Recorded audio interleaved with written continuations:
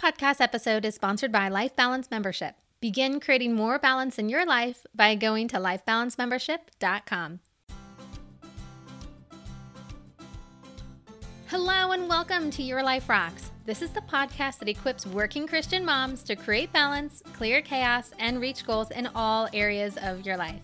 My name is Jenny Stemmerman, your host and fellow working mom. I'm so glad that you're here to hang out with me today.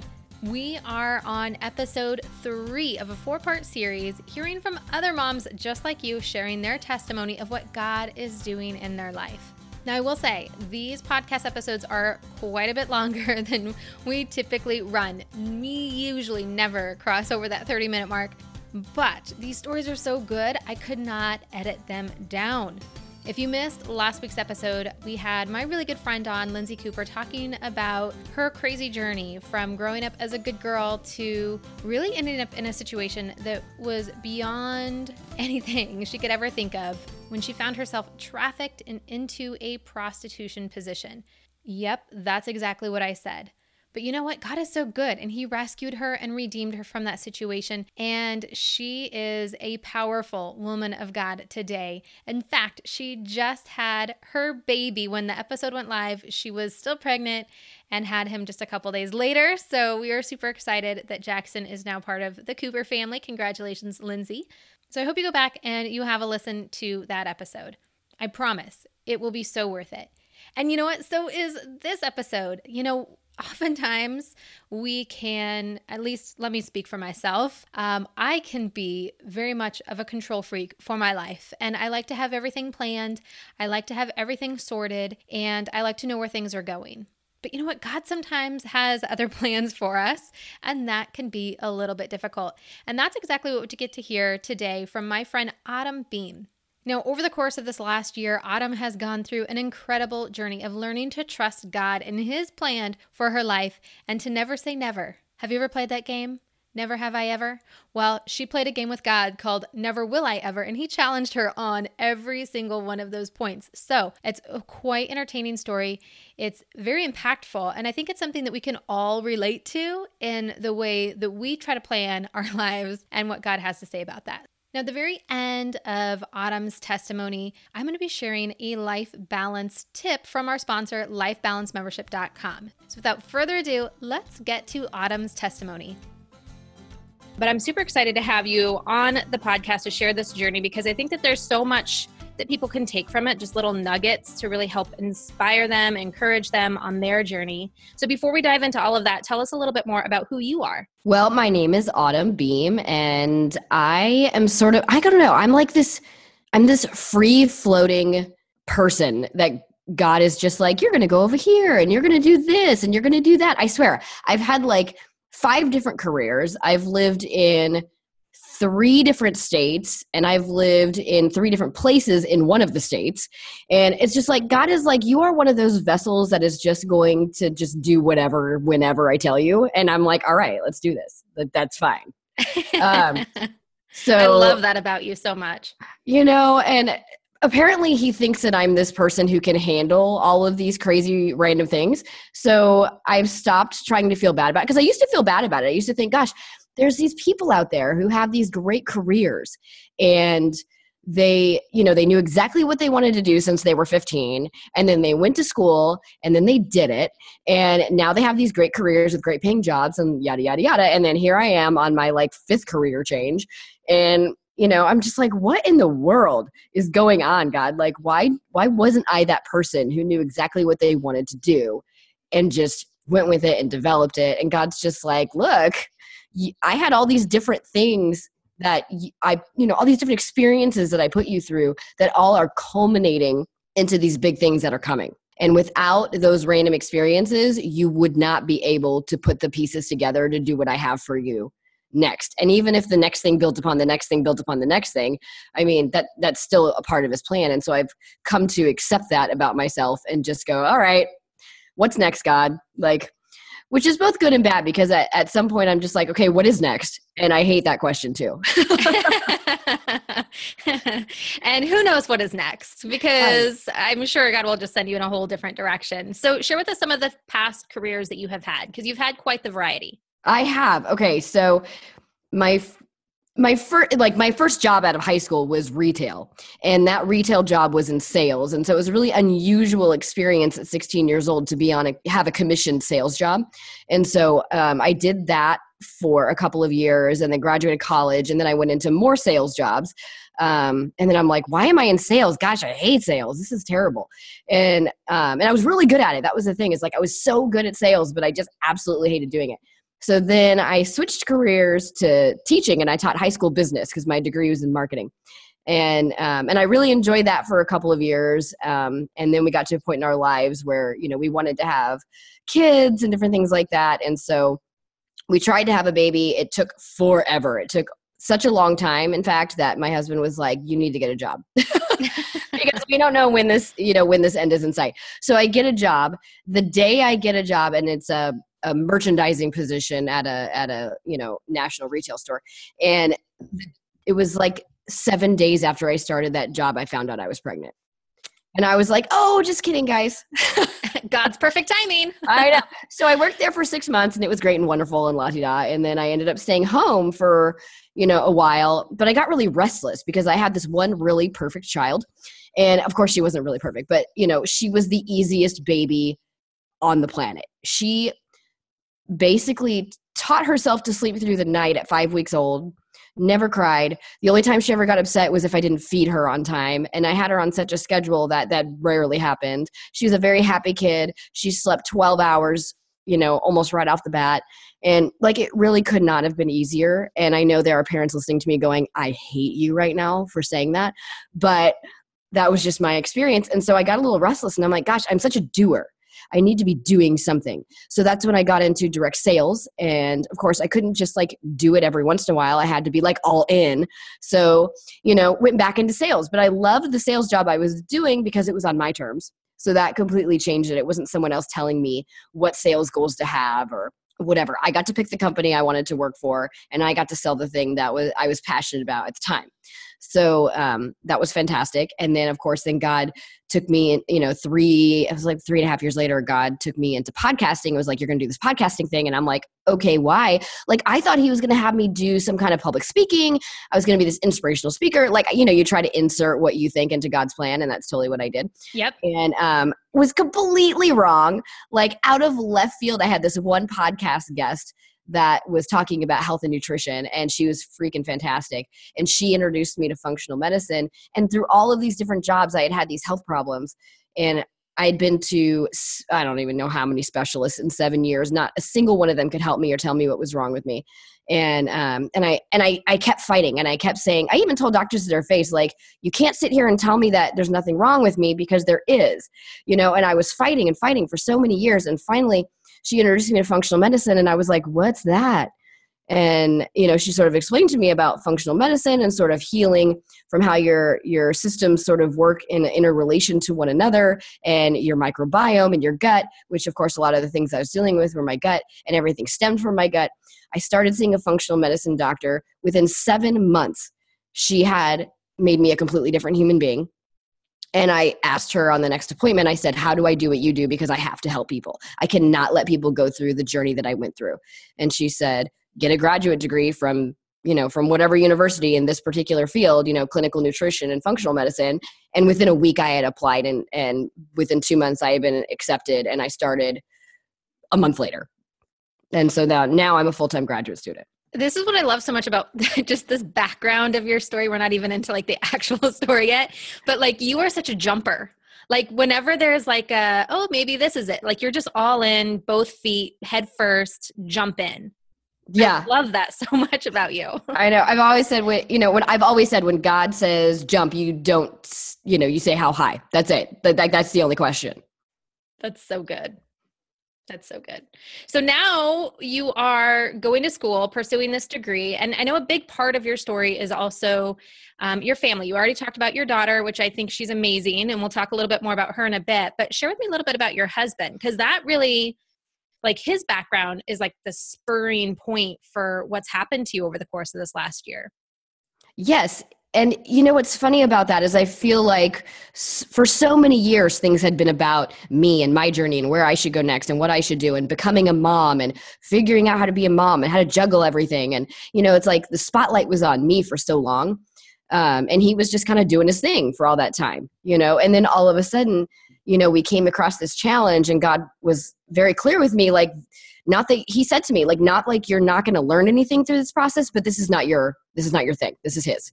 And that was weird for me because I was like, what do you mean it's not about me? Everything's about me. Why wouldn't it be about me? Everything's been about me. What? So, my husband was born in Germany. He was born to a military family. They were stationed out there at the time. He and his brother were both born in Germany. And then they moved to DC shortly after he was born. And he basically grew up in a military family. His dad retired after 30 years in the Army. His mom was actually an Army nurse. His brother was an Army nurse turned Air Force doctor. And then he was, he joined the Army. He actually was in ROTC in college and then joined the Army in 2005, I believe. And he basically, his whole life was the military. Like, he didn't know anything else. And, of his family, his dad deployed for a short period of time when he was younger. But then, when the Iraq and Afghanistan wars hit, he was deployed kind of early on in that process, and he was deployed twice. And it leaves some scars on a person. And they're not always scars that you can see. And of course, there's always the emotional scars that occur. And some people think of PTSD and things like that. And that's really not the biggest, issue that he sort of dealt with.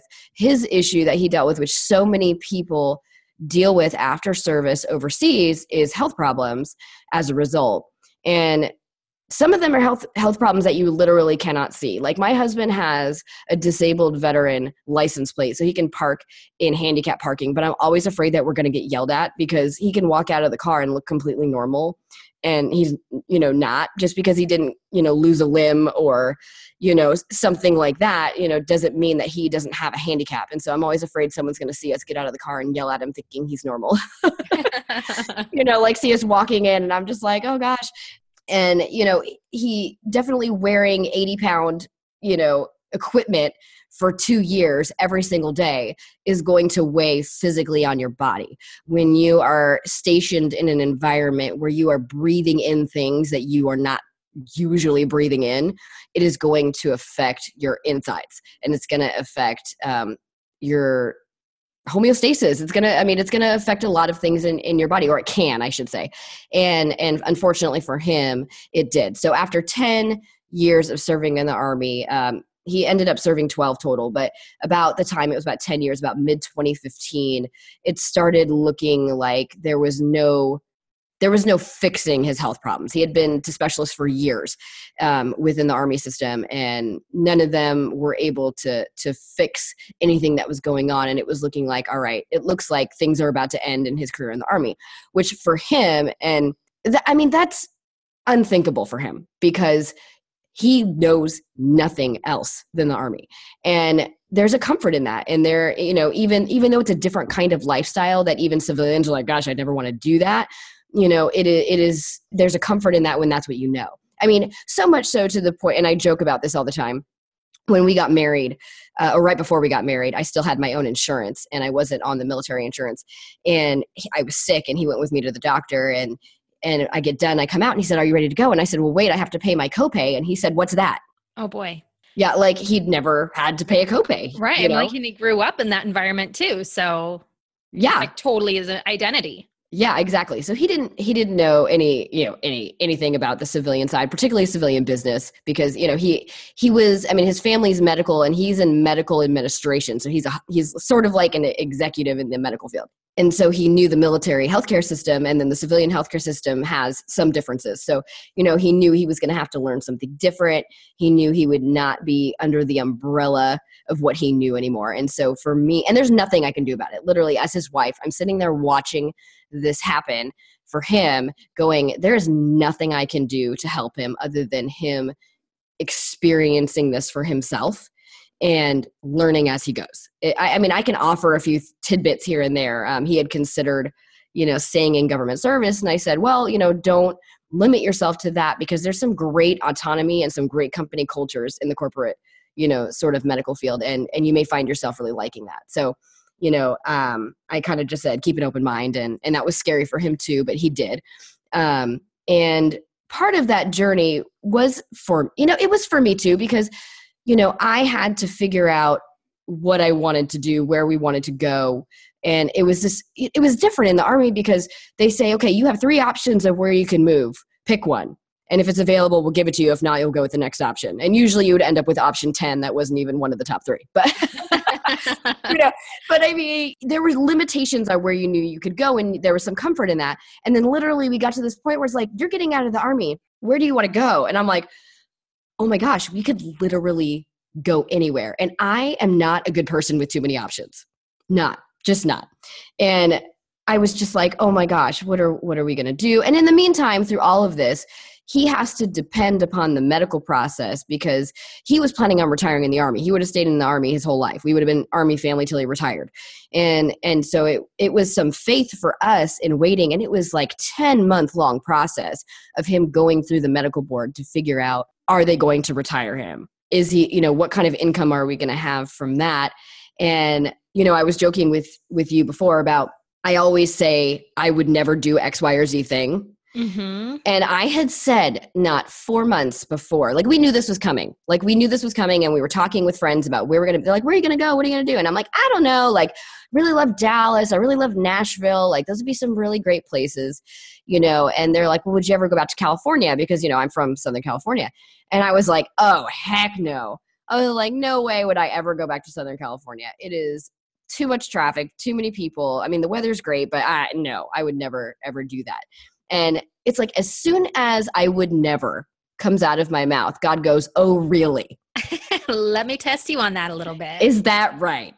And I should have learned by now that I should not say I will never do something. And so then we really, like, the rubber was hitting the road at this point. It was like, your impending coming out of the Army is about to happen. So it became very real, and we needed to make a real decision. And the one thing that really got me every single time is I'm just like, look, in a military town, when you are around the military for a holiday like Thanksgiving or Christmas, if you can't afford to go out of town, or you're not going to go out of town for one reason or another, you always know you have a place to go, because everyone around you is family. But if we move to Nashville and Dallas, and I'm not saying there's not great people there who would consider us family and include us, but it's different, the civilian side. You go, oh, what are you doing for Christmas? And they're like, oh, we're going to grandma's house, because their entire family is in the area. Right. And for us, it was like, that was a big awakening, because we thought, oh my gosh, like, Dylan's not going to grow up near family. How much money are we going to have to spend traveling just to be near family for holidays?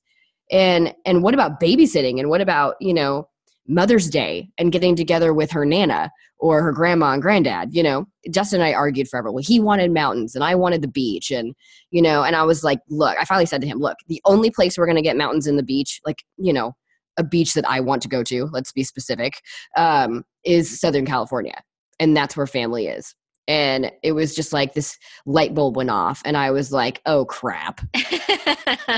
The most logical thing that makes the most amount of sense is the thing you said you would never do. Exactly.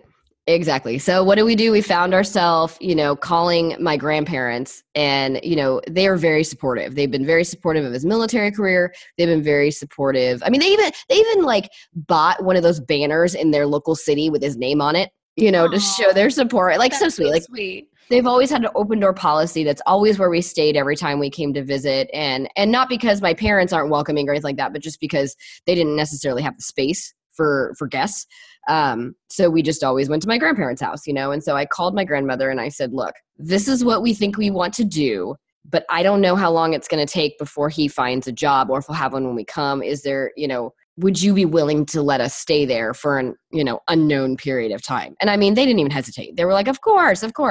So they said yes. And we were like, there's some comfort in that for us. Like, okay, we have a place to go. And then with all of the military retirement thing pending, it came through that he was going to get 100% VA and a retirement. And we were just like, praise the Lord. And we had, a figure in mind for what he needed to make.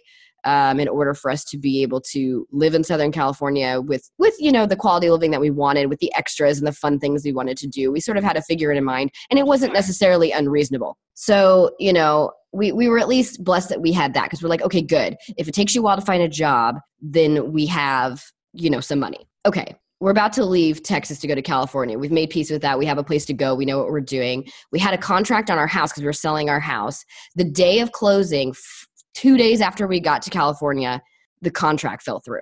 Oh, goodness. So when you left Texas, there was a contract on the house, thought it was selling, everything was fine. You had a place to go. Like, it was all right. And we were praising God. It didn't work out. Yeah, we were praising God because we're like, oh my gosh, God, like we put a contract on the house in 13 days after it went on the market. Wow. Which in that area is pretty unheard of, so we were just like, oh my gosh, like, this is amazing. God totally has a plan. This is great. And, if we just have expenses like food, we have a place to stay. We don't have to pay rent. We just have, cell phone, auto insurance, and, our own food and various things, like small things like that. We could totally live on his retirement until you get a job. No pressure. Well, the house sale fell through. And so what does that mean? Well, guess what? You have electric bills, you have water bills, you have, all those things that we have to pay.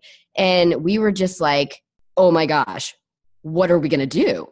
Like, we don't have the money to pay for that. It was just a lot of praying and a lot of, God, how is this even going to work? Well, we get to, we are in California by this point when the house fell through. We had a place to live. So many great things had happened. So it stressed me the heck out that this was happening, but I was grateful for the things that God had already lined up.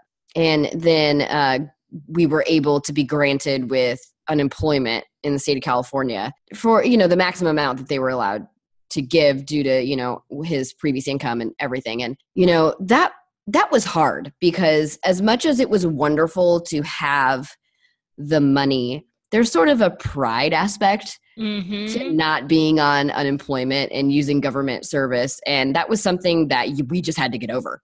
Like, this was a journey in our lives, and that was just that. We had, we needed the help. What the heck else were we going to do? And so we ended up being very grateful for programs like this. I think it really opened our eyes a lot to some people who need to utilize those programs and people going through hardship. And we just happen to be one of those people. And you never think you're going to be in that situation. You never think, right? I'll never be in that situation. And then all of a sudden you're in that situation. Yeah, exactly. So I never and now I never look at, let's say a homeless person and go, oh, I feel so bad for them. Like, I do feel bad for them because I know it stinks to be in a situation, but I never, judge that person for why they're doing that. Like, I couldn't judge. I mean, I knew the situation, but somebody else might judge my husband for being on unemployment. But I certainly knew the situation, and we knew it, so it opened my eyes up to being more open-minded about people. And I think that was a real gift that we were able to learn that through that process. So we did not sell our house for 6 months. Wow. And so the whole time that 6-month period, you guys were in California, and yes, the house was just on the market. It was just on the market. And not only that, we had 3, not 1, not 2, 3 contracts on that house. 2 out of 3 fell through. And the third one, I guess third time's a charm. God likes the number 3. I don't know what that's about, but the third one finally stuck. And I was kicking myself because I had been praying that the right people be in that house, and particularly the right people for the neighbors on the street and all that stuff, not just anybody. And I was kind of kicking myself for that prayer because I was just like, that's why the contracts are falling through, because I prayed that God prayer. You were very specific. Yeah. It's not just be careful what you wish for. It's be careful what you pray for. But even when I thought about that, I was just like, you know what? Would I want it any other way? Would I want less great neighbors for my neighbor because selfishly for myself so I could sell a house faster? Like, I don't know. I'm reading totally into all these things, but these are the kinds of thoughts that I was having, which may have been totally crazy, but I was just like, no, like, I would never change that prayer. Not really, and so it took 6 months. We actually just closed on that house. So all that time we had to pay the mortgage. And then when spring came, we had to pay for the lawn maintenance because the lawn was going to grow. And I refused. I care about that. I don't want to just let a lawn die or let weeds overgrow because I don't live there and like hope that someone else like buys it and wants to take care of it. Like, no, like, I want the people who are moving into this house to have a great experience moving into the house. And that includes having a lawn and all of the stuff taken care of that look great. So, that's And with your neighbors in mind, like I'm sure that they don't want to live next to a house that's like a dead lawn that no one's taking care of. No, and we had worked really hard to take care of that lawn in the time that we lived there. Because in Texas, man, you got to work hard for your lawn. I mean, with the heat and the weeds in Texas, like you have to work hard. So, it was an extra expense that we didn't have to pay, but we did to take care of that. And I know that the people who bought it were really grateful for that. But, that was important, so it was a lot of expense. And, through the process of my husband looking for a job, let's see, we got to California at the beginning of January. It was like January 2nd or 3rd or something like that when we got to California. He did not start work until the end of April. And that was a long time for him. I mean, I think one thing we really learned is that we're going to enjoy retirement together because we didn't totally want to kill each other after being each other's faces for 4 months. Oh, that's always good. Yeah. So, I mean, I'm grateful for that too, as like a window into what retirement will be like. But, and it was hard for him to stay with my grandparents and not because there's anything wrong, but just it would be hard for us to stay anywhere for that period of time that was not our house. And we felt guilty because we're like disrupting their, life habits and we're in their way. And, we were living in one bedroom, the three of us. My poor daughter. Okay, they didn't have a big enough bed for the two of us. They had like a full-size bed, which for us, like we would not sleep if we slept in a full-size bed. Our bed at home was a king-size Tempur-Pedic mattress. Like we did not wake each other up. So, they pulled in the trundle. So he slept on a twin trundle. I slept on the full-size bed and she slept on a blow-up mattress on the floor. There was one dresser and closet for all of us and all of our stuff. And there was literally no walking room anywhere to get in and out of that room because of all the beds and things just for us to survive in there. And it was not fun. Like it was really not a fun experience. I mean, it was great to be with my grandparents. It was great for Dylan to be around them because she'd never been around them that long. So that was fantastic, but, and really such a gift.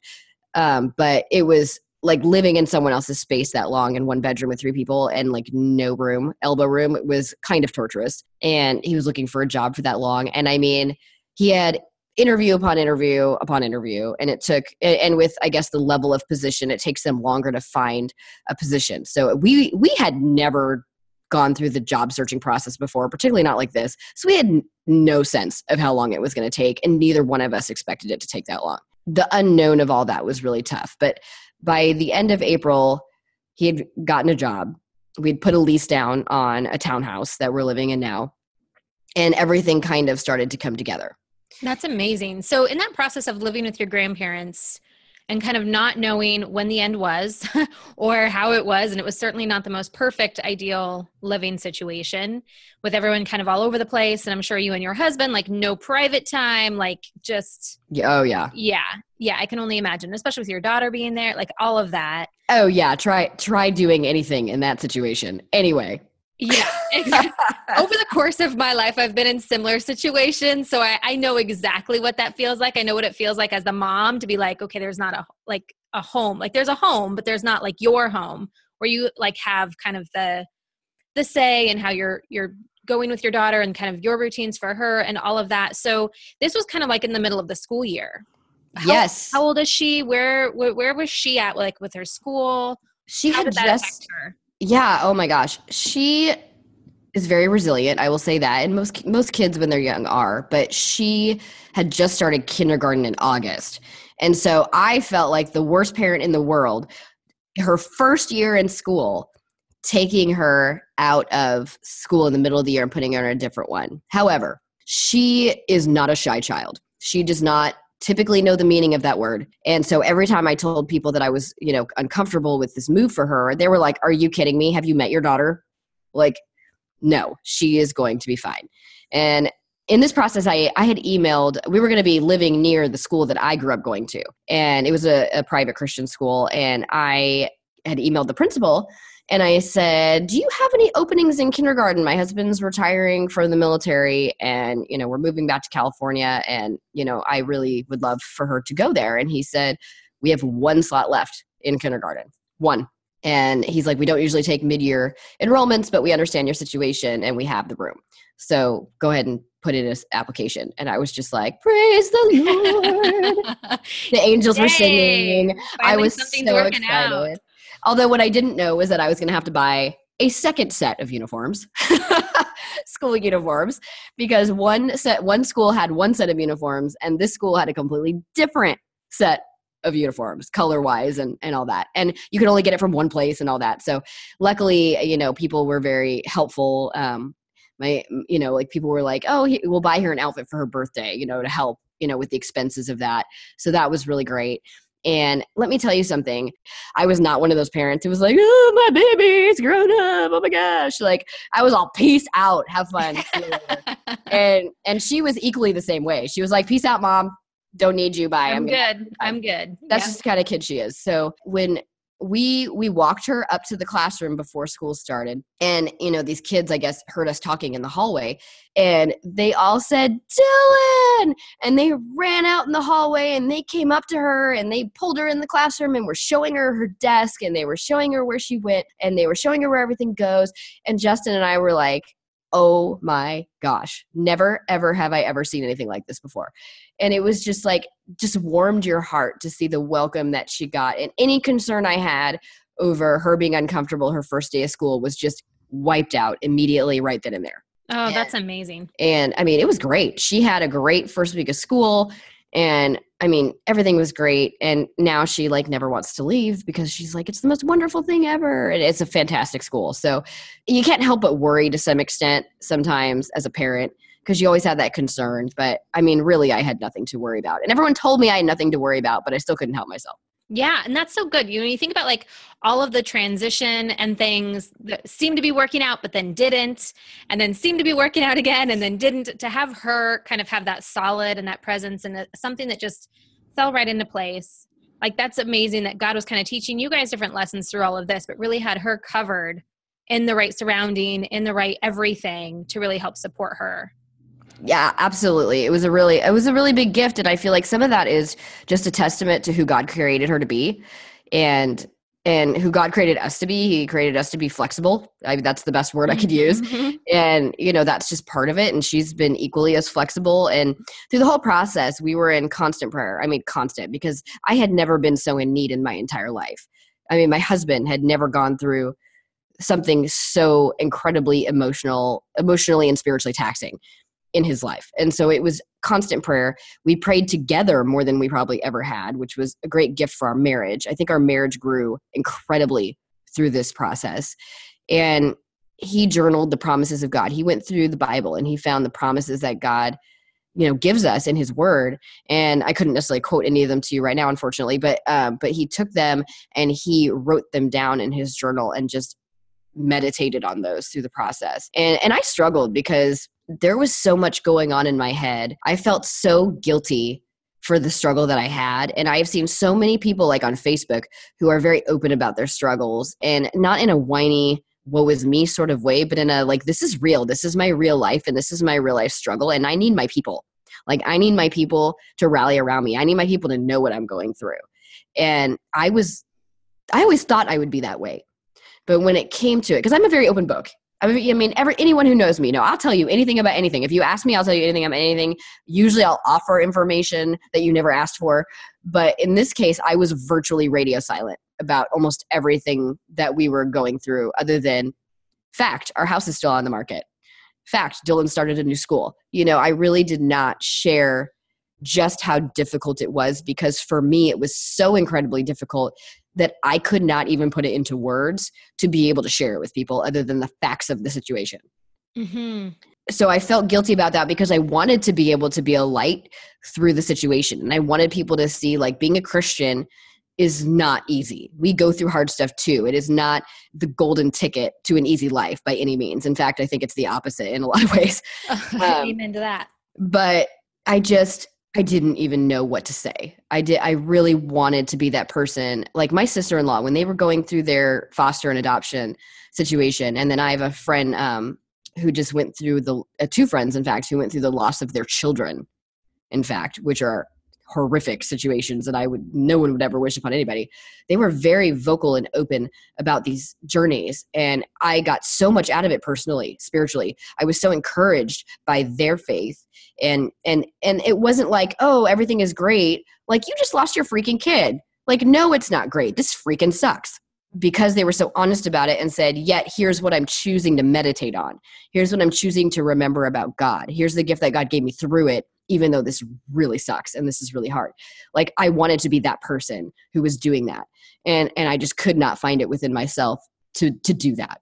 And I felt really guilty about that. And so I don't know. I hope that I could be an encouragement to someone else who goes through something like this again. Maybe somebody's encouraged now who's listening, now that I've gone through it and can kind of come back the other side and be like, okay, now I can finally talk about this situation, and that God provided everything we could ever need. And we had never really been in a situation where we needed God to provide financially, ever. We had a steady income, we had a budget, we were pretty good with our money, we never. So it was very humbling to be in that situation, and to see God's provision through it was a gift.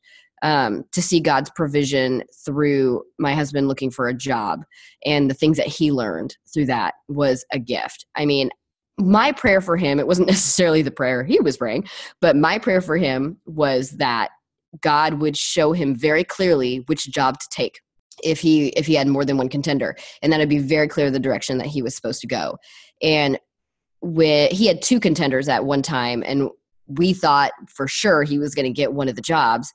And the other one was really interested in him. And he was just like, I don't know what to do. I don't know where to go. And I said, look, I just been praying that God shows you, and he's going to. And one day, out of literally nowhere, that other company decided they were not going to consider him as a candidate anymore for very, very good specific reasons for the company. And so it left this other job. And it was like, and he kept saying when he would interview with these people how much he loved them and how much he loved the company. He had done a case study on the company when he was in graduate school, and he really liked the company. And I was like, duh, that's the answer to your prayer. Or actually my prayer. I said, that's why I asked God for that. So you would have no confusion and you would not struggle with that decision. And it happened. It's like every prayer that we prayed came to pass in one way or another, usually not exactly the way that we asked for it. And God almost never works that way, but that was just so amazing and humbling to go through that process. And it felt like eternity. It honestly felt like it would never end. So let me ask you this. So like in the midst of all of that, kind of having a similar journey myself, were there any moments that you were angry at God or mad at him or just being really confrontational with him in the situation? Oh, for sure. Time 1 and 2, when the contracts fell through on the house, like excuse me, but I was pissed at God. I was angry. And the thing that people think about God sometimes is that you can't be angry at God. Like you have no right to be angry at God because he is God. And I don't know, maybe we don't have a right to be angry at God, but I know that he doesn't hate it when we're angry at him. Like he likes our honesty. And I think it grows. Like if you're honest with somebody when they've made you mad and you've actually sat through and had an adult conversation and talked it through and got through it, was your relationship better? I mean, almost every time, right? Totally. Yeah. So God is the same way.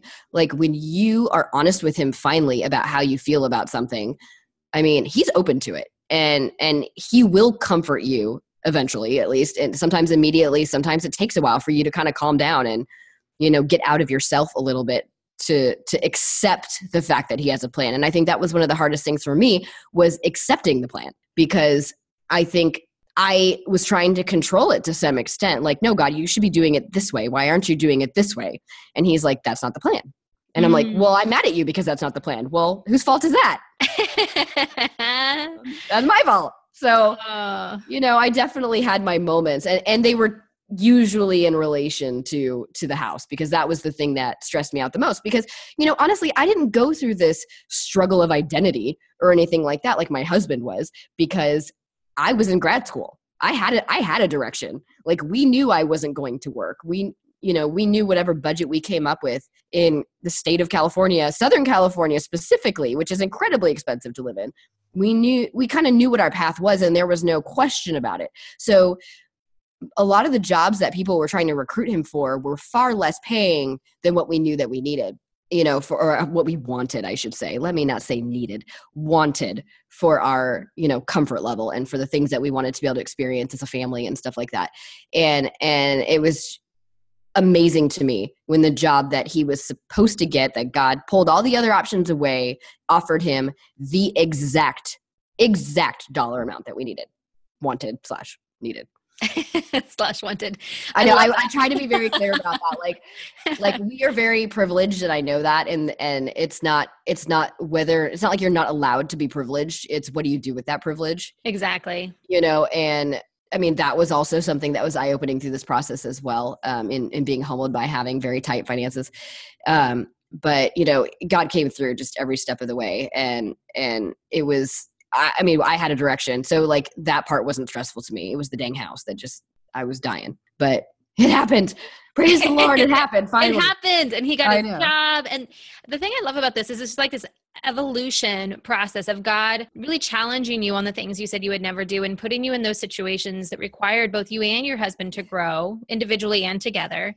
And he's continuing to do that, even though prayers have been answered and there's a lot more stability and things are kind of moving forward. Like he's still doing that. And I know one of the new projects that Dylan, your daughter, is doing is really kind of challenging you even more in that direction. So tell us a little bit about that.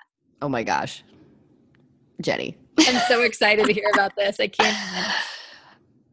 I don't know why I ever had these conversations with people. I think it's because I'm from Los Angeles. And so people would ask me, have I ever met any movie stars? Did you ever see, you know what I mean? I get a lot of those questions from people who were not from Los Angeles because they found it fascinating that that's where I was from. And so they asked a lot about entertainment. And so somehow it would come up in conversation about acting and things like that. And I said, I would never let my child do that. Another thing I said I would never do.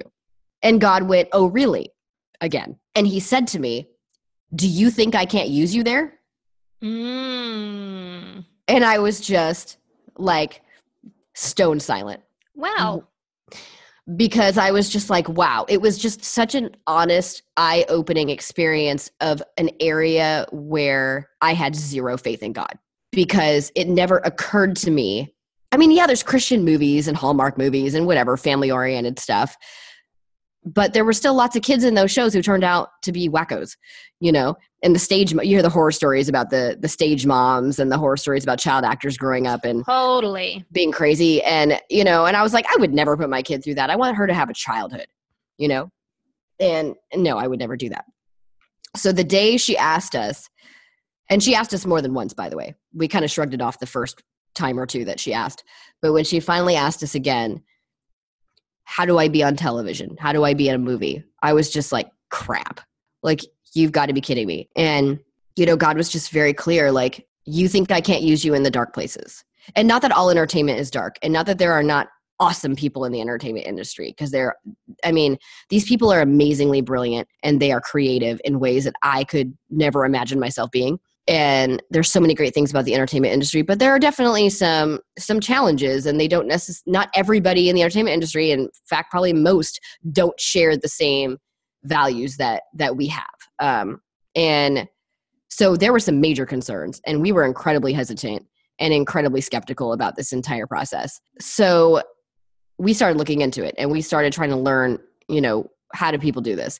And the first thing we did was we went and had her, audition for a acting school. She had no acting experience. She'd never done anything like that. And when it's so funny, because when I told people that we were looking into it, they were like, that makes so much sense. People who knew Dylan were like, oh my gosh, yes, absolutely. Where do you think she got the idea for this? I have no idea. We would get a magazine in the mail with like kids in it. And she would look at it and she'd be like, how do I be in the magazines like these kids? And she was just very inquisitive about the whole thing. And then she loves movies. Like, her dad is like a huge movie buff. And so she is following suit, and she loves movies and TV. And we don't let her watch a lot of it, which is really funny. Like it's not like she's sitting there watching 2 to 3 hours of TV a day. She's not. Like, she's lucky if she gets 30 minutes in, but she loves it.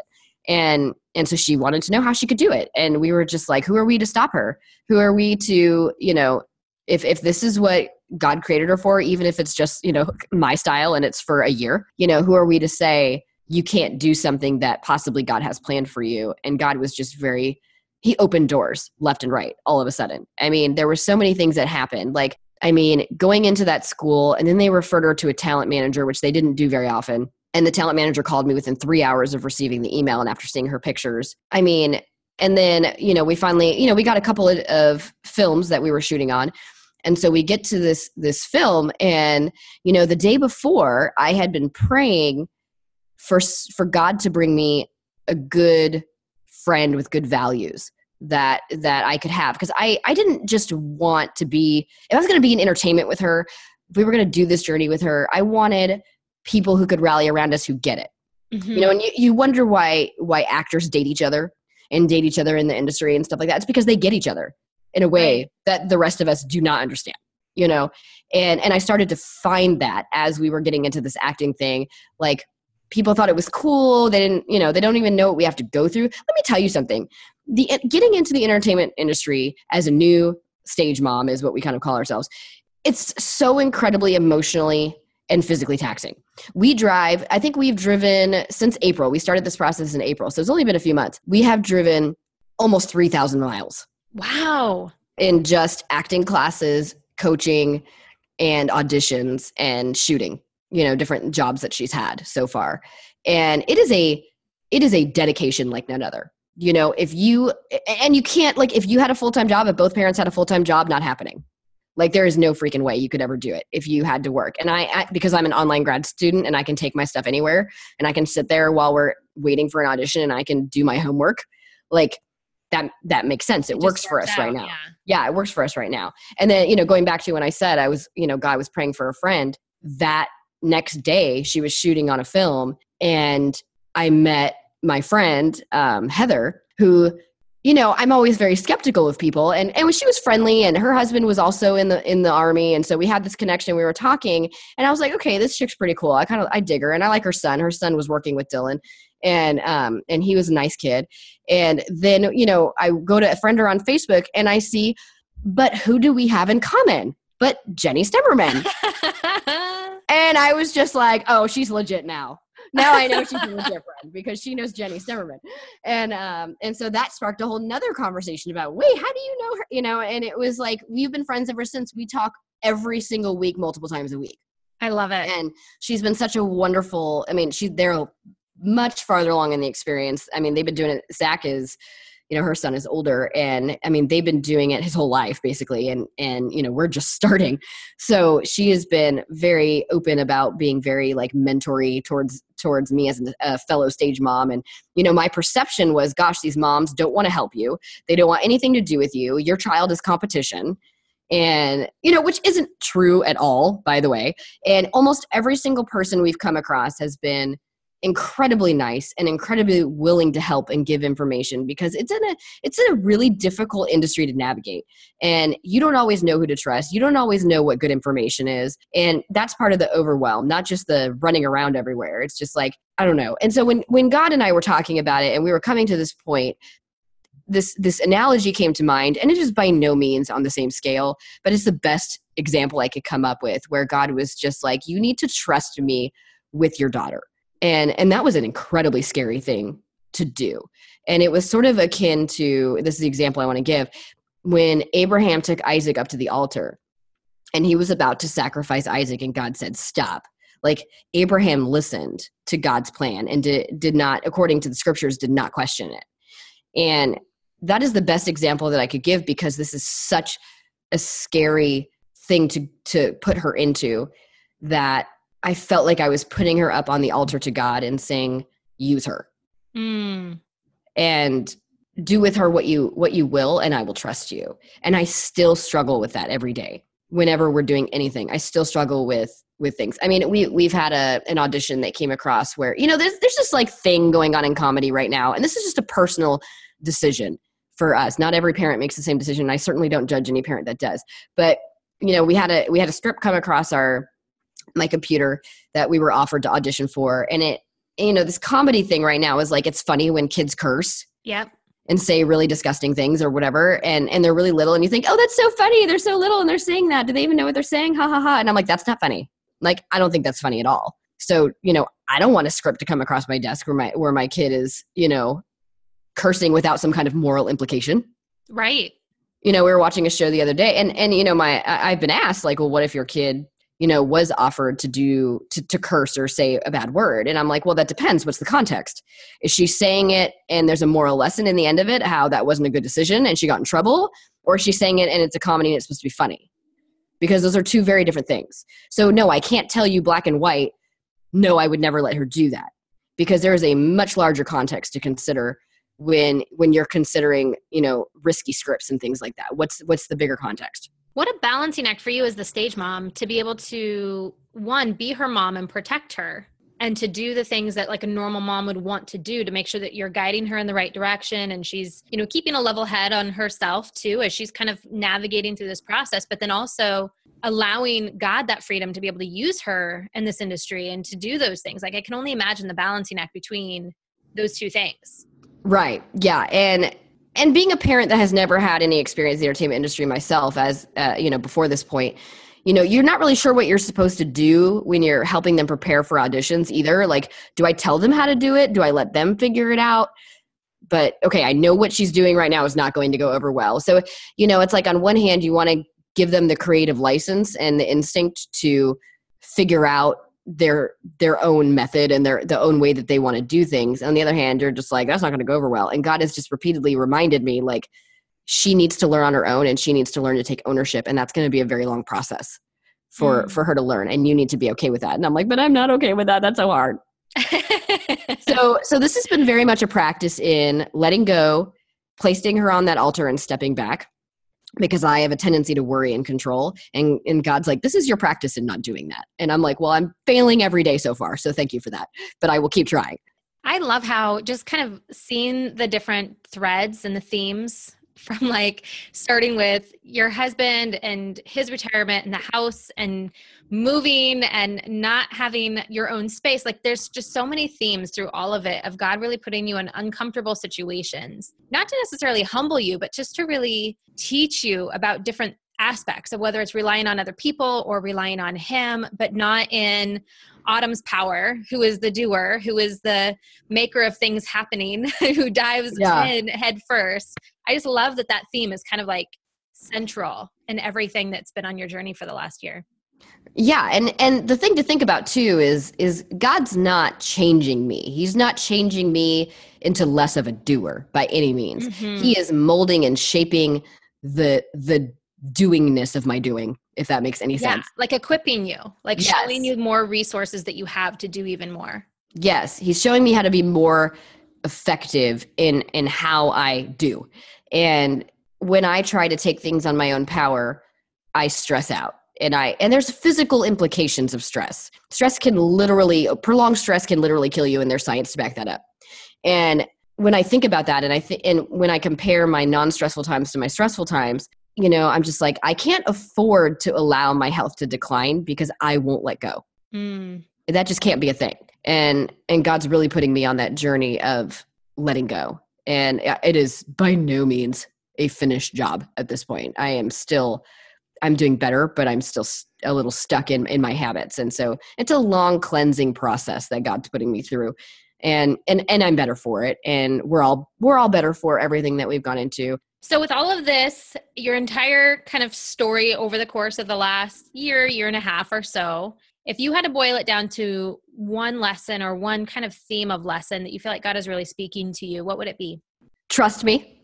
That's good. Because it really put a mirror up to my face of just how much I didn't trust God. Because when you're not going through something really difficult, you think, oh, I can trust God. Or or even if you have been through hard stuff in the past, but you're not currently going through something, and you trusted God through that situation, and you think you got through it, and you think you trust God, and then God puts you and just decimates your life and just takes it apart and throws it out and starts it completely new again. Can you trust God in that moment? I thought I could. Turns out I was wrong. And my level of trusting God was not what it was. And I was pretty ashamed to learn that, but I've grown so much because I learned that about myself. That's so good. And in the time, you might not have been able to share so transparently to really speak to other people and be that person who is that light. But I think after you sharing this entire story, I know that there are people who are listening to this, that you are that light for them right now and sharing this story. So thank you.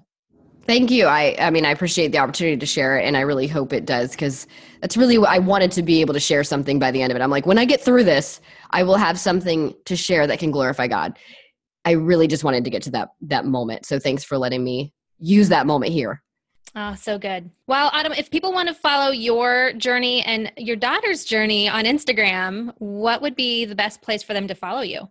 Well, they can follow me at AutumnJBeam on Instagram, but I will be honest and say that my Instagram is far less interesting than Dylan's, because I am sort of documenting her journey as she goes through, when we go to auditions, when we're actually on set somewhere, and different things. I even have a video of her actually shooting something in one of my Instagram posts. And I'm not going to be able to, there's a lot of non-disclosure agreements in certain shows, and you're not allowed to do that. But in this show, I actually was allowed to do that. So I was able to get some really good behind the scenes stuff from one show. So that whole journey is being documented on Instagram at DylanBeam_official. I love it. Official. She is official. The 6-year-old is official. I love it. Well, I certainly follow her on there. I love keeping up with the stories, so I encourage other people to do the same. Thanks so much for coming on, Autumn, and sharing your story. Thanks for having me. Seriously, you guys have to follow Dylan's Instagram account. She is the most adorable little girl, and it's kind of fun to see behind the scenes of what it's like to work in Hollywood and on all of the shows and things that she's doing. So I definitely encourage you to watch her on that journey. Now, like I said at the very beginning of this episode is sponsored by Life Balance Membership, and I have a hack for you to create more balance in your life. It's not really a hack. It's really just 3 things to help you be more intentional. Because when you're living an intentional life, it's going to be balanced unless you're intentionally living to be unbalanced, which I doubt that you are. We are kind of in the dead of summer, wrapping into August very, very quickly. In fact, this episode goes live on August 1st.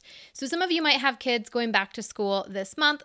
Maybe they're already back in school. Maybe they don't start until September. But it's a great time to kind of tighten in on your intentionality and what it is that you're really building for yourself in your life. So these 3 steps are really things to help you get back to intentional living if things maybe have gotten a little loosey-goosey over the summer. Number 1, what are your intentions for this week? Just look straight in front of you. What are your goals for this week? What are the outcomes that you're hoping to have from this time? Remember, this is not about perfection. When we're talking about goals and the things that we're wanting to get to in our life, it's not about perfection. It's more about being obedient to what God has called you to do and to really live within His will and what He has called us to do. And when we think about the rocks of our life, our faith, marriage, parenting, career, health, finances, home, friends, and family, all of those things have direction rooted in the Bible for how we're supposed to live. But I want you to just think about this week. What can you do this week? What are your intentions for all of those rocks, all of those key areas of your life right now? Number 2, what are your actions? There is a difference between having intention, which is step number 1, and being intentional, which is step number 2. So I want you to really think about what actions you need to do this week to be intentional, to live out those intentions, those goals that you want to end the week strong in. And then number 3 is being prepared. If you've listened to any of my past episodes, I'm a big proponent on being prepared. In fact, I have a free course for you. It's called Weekly Success Planning. You can sign up by going to yourliferocks.com or weeklysuccessplanning.com, and you can sign up for this free course. Now, this course will walk you through setting those intentions, creating goals for a balanced life, but most importantly, it walks you through the whole process of weekly prep, of setting yourself up for massive success just in a couple hours on your weekend. Now, maybe you're listening to this and it's already, like the middle of the week. You can still take the course, but I also want to challenge you to be intentional about your daily planning. Maybe you do it in the morning before the day starts to go crazy and before it gets on its way. Maybe you do it the night before you wake up and you start the day. Either way is totally fine, but be intentional. Really sit down there, look at your schedule of the appointments that you have coming up. How do you want your day to unfold? When are you planning on getting that mountain of to-do list done? We all have those mountains. We all have a huge, long to-do list. But if we also schedule every second of our day, when are you going to have time to do anything on that to-do list? Then you're not, and you're going to feel overwhelmed, and that is not intentional living. So be very proactive the morning of or the night before to really lay out that day and be intentional on how you want to live that day. So I hope that those 3 tips help you out. Again, they are provided by our sponsor, lifebalancemembership.com. It is our membership here at Your Life Rocks, where we have our life balance course, plus so much extra content. We had a great summer program to help you make the most awesome summer ever with your family, including some magic of things that you could do after work to kind of prolong those summer weekends into the work week and having some great fun. We're going to be getting ready to kick off some extra support for back to school. And then shortly after that, we are going to be kicking it into gear to finish the year strong, to make 2017 the best year ever, regardless of what it's been up to this point. So I hope that you go to lifebalancemembership.com. I'm going to give you a free 7-day trial where you can come in, start taking the courses, play around in the community, and see if it's something that you want to be a part of. You know what? There's a lot of people out there telling you life balance is not possible for you. This is the place that we will tell you that that is exactly what God has called you to be, to have more balance in your life, less chaos, and actually enjoy it. On that note, I will invite you to stick around next week when we finish off our testimony series. And my friend Julie is going to be coming on and talking about her journey with depression. I know it's going to be very impactful for a lot of you, so I hope that you tune in, hit subscribe so you don't miss a single one of the upcoming episodes.